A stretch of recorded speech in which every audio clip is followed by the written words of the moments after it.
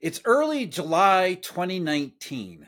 Federal Reserve Chairman Jay Powell is sitting in front of Congress testifying as he's obligated to twice every year because of Humphrey Hawkins.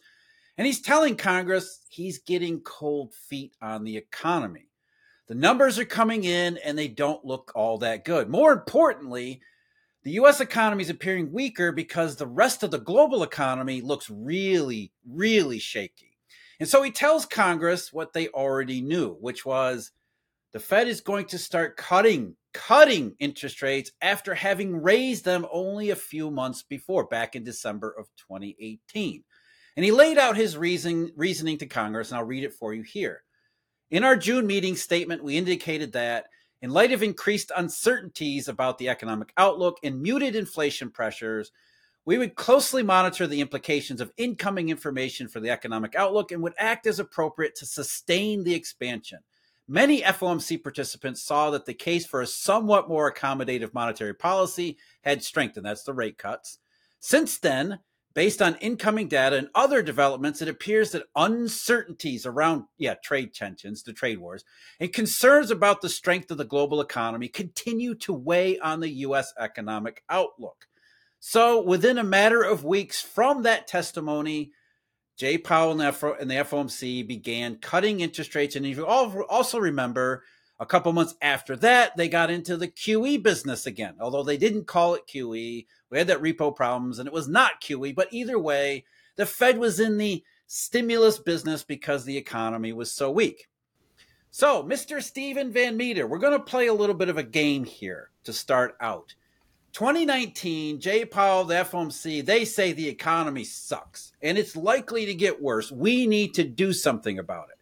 Contrast that with today, where Jay Powell and the FOMC says the economy is really good. It's hanging in there despite all these headwinds.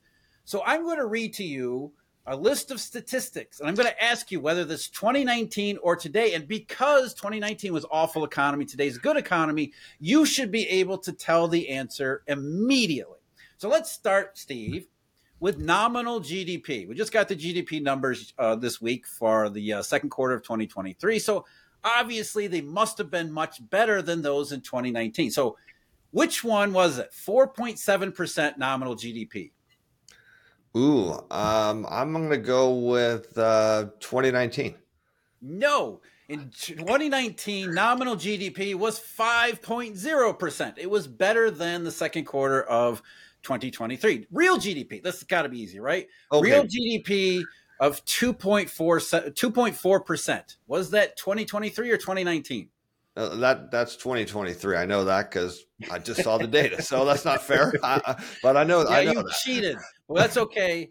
But whether you know it or not, in 2019, real GDP was 2.7%. So it was actually faster in the second quarter of 2019. Here's another one. Wait a minute. We talk about inflation all the time.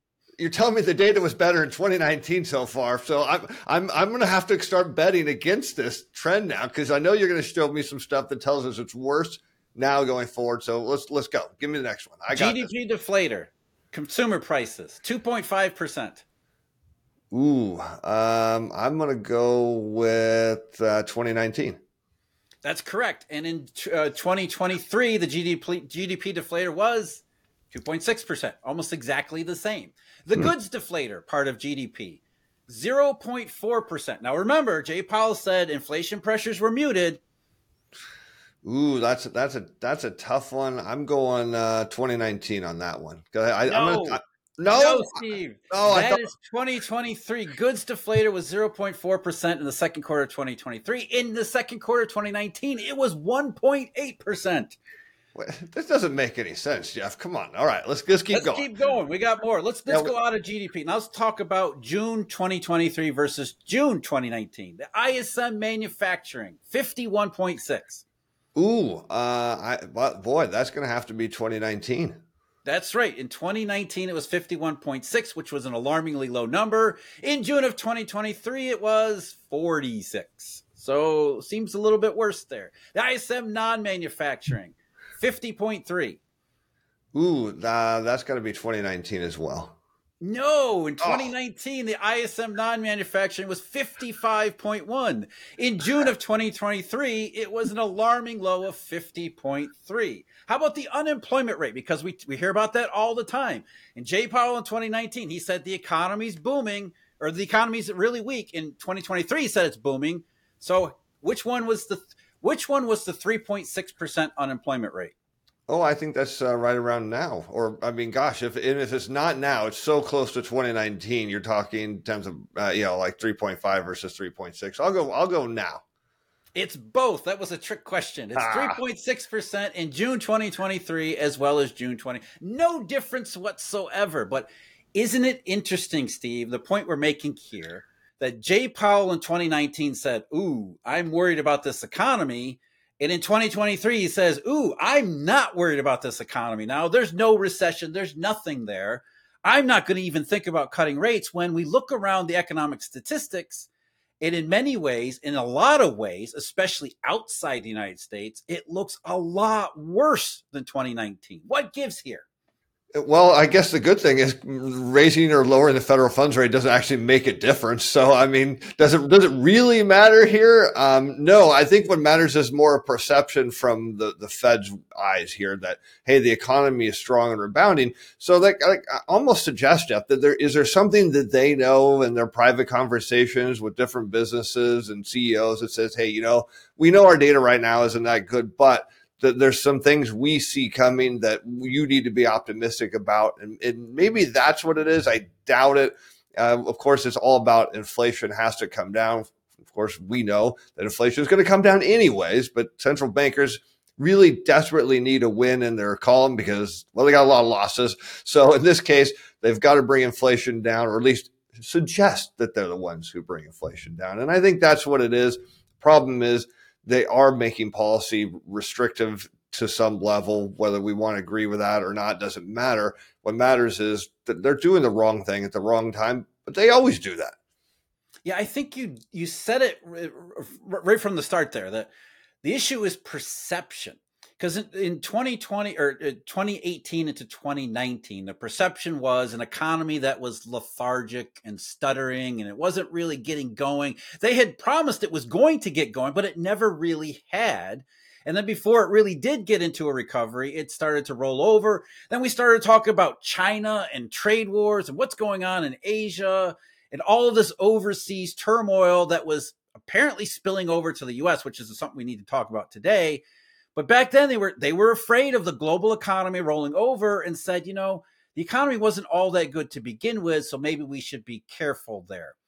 Today, there's the thinking, the bias is the perception that they want people to have is that the economy was red hot, blistering hot in 2021 and 2022, and it's just cooling down a little bit. So in 2020 or 2019, it was a lethargic economy slowing down to recession. In 2023, they're trying to tell us it's a red hot economy just cooling off to a soft landing. When you look at the numbers, you've got those backwards at the very least.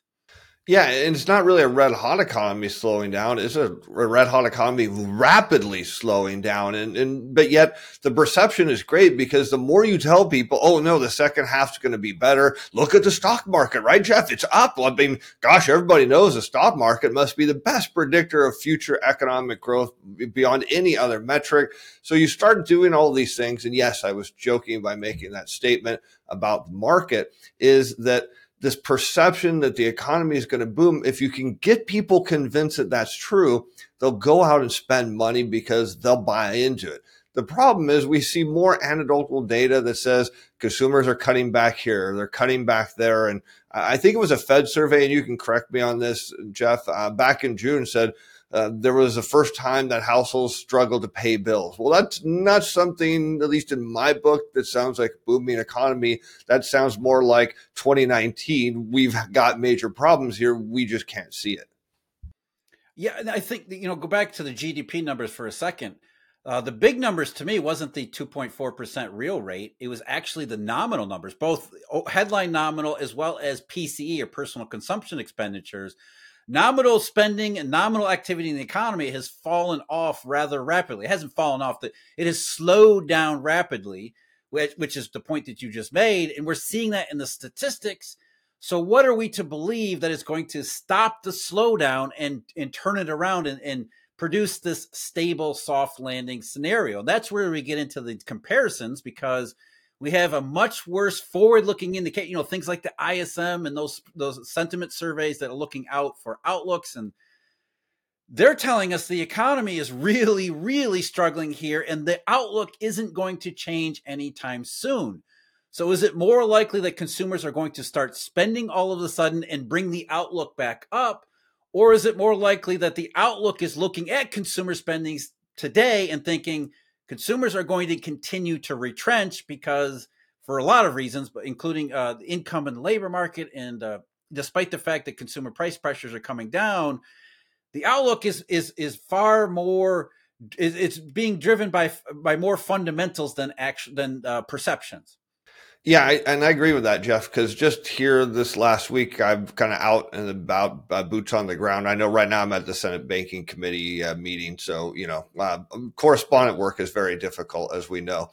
But just talking to people locally, what I've noticed is hours for a lot of the hourly wage people, the amount of hours they're getting are not sufficient. So some of them are starting to go look for other work. And they're telling me, I'm not really finding anything. Now, around here, there should be so many hourly jobs available. It's not an issue.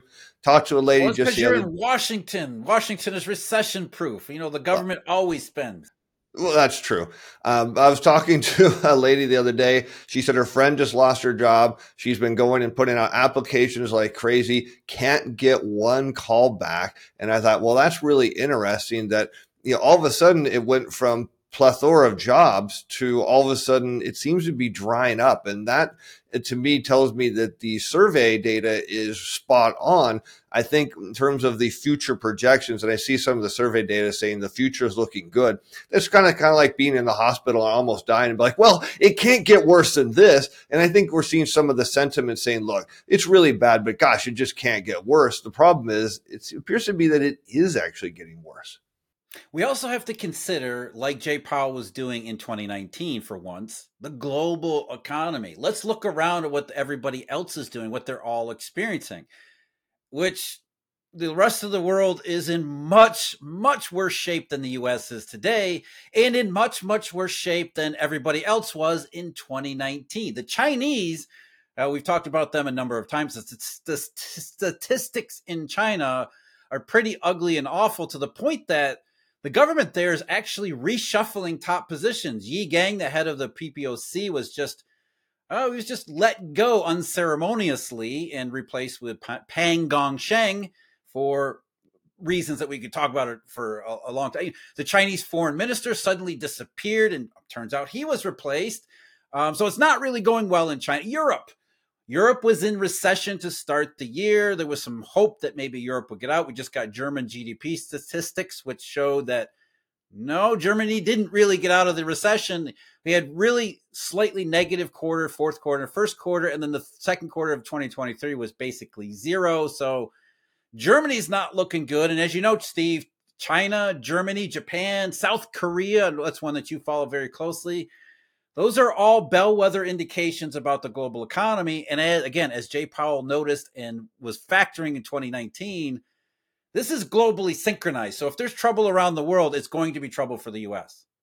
Yeah, and I think part of the problem for the Fed this time was they were talking up rates after the last meeting so much. They're almost, well, we paused, but we really wanted to hike. And yeah, we're going to hike, that they boxed themselves into it at this meeting to the point where if they didn't hike, they had to come up with a laundry list of excuses and saying, hey, you know what? China's slowing down, so we're going to pause rates. Yeah, Americans aren't going to buy that story at all for a second. It would actually set off some alarm bells saying, hey, wait a minute. The Fed knows something's wrong here. So they were forced to hike. Whether or not it was the right move or not, I don't think it was. But nevertheless, it's all about perception. The challenge is, and you know this, Jeff, and I know our audience it really understands this, is that inflation doesn't just go straight down unless things really are broken. So they could have just come out and said, hey, you know what? Inflation is going on the right trend. We can always hike at some future meetings. We're going to give this a little more time. And if it's wrong, we can always do a 50 basis point hike if we really feel that that's going to solve the inflation problem. Not that it will, but the Fed could have done a lot of different things here to kind of mask this, but the problem is they come out after these meetings and they run their mouths to the point where they have no choice. I think the best move would be back in the bygone era where you had a meeting, they said what they were going to do, and then you didn't hear from them. It's really hardly at all between the next meeting. That's the problem. I know they're going to be out probably tomorrow talking about how they want to raise rates more, but we'll be interested to see what they do. But I think there's a pause coming up pretty quick. Well, I think you're giving them way too much credit here because, as we've talked about before, they should have sat in March of 2022 and said, we're going to hike rates X number of basis points or X percentage points. And that's it. That's all it needs. We need, 4 or 5% in federal funds targets, and that will do it. Everything will be just fine. But that's not what happens. These people are responding to incoming economic data, not monetary data, but incoming economic data, and then trying to assess the situation. As you always say, they're trying to drive a car with this windshield completely blocked out and looking in the rear view, in the side mirrors, which is exactly what it sounds like, because every time you hear a Fed politician, they are politicians. Every time you hear one of them talk, it sounds like they're just making it up as they go, because they are. One final comparison, Steve, to 2019 today, which I think we need to highlight, and that's the yield curve. Money curves, futures curve. So Jay Powell was negative on the economy. So the market must have been deeply pessimistic in 2019. Jay Powell is very constructive on the economy today. Tight labor market, inflationary pressure. So I'm thinking the yield curve today must be pretty steep and positive, whereas in 2019 it was probably really negative. You would absolutely think that would be 100% true, Jeff. Of course, actually the opposite. We know going back in 2019, Fed Chair Powell was worried about the yield curve and kind of suggested that he was worried about it. Today, he could care less. It might as well keep going negative because he doesn't think it makes a difference. Of course, we know that money curves are always right. Maybe not tomorrow or maybe not yesterday because they're not a timing mechanism. They just tell you what to see the future's coming. And well, if they're right, well, it tells us the future does not have inflation or the growth the Fed is expecting. Well, Steve, that the Fed loves the yield curve when it tells it what it wants to hear. The near-term forward spread is great until it inverts, and then we never hear from it again. Yeah, I think, let's just leave it there. The economy in 2019 was yes, it was weak and going in the wrong direction, but we are in a much worse situation today. And I think that's what we want people to realize, despite the fact that everybody's going to be talking about the soft landing. Even the Fed was afraid back in 2019. If you want more discussion between me and Steve about the yield curve, check out the video at the link below. And as always, thank you very much for joining me. Huge thank you, Eurodollar University subscribers, and of course, our Eurodollar University members. Until next time, take care.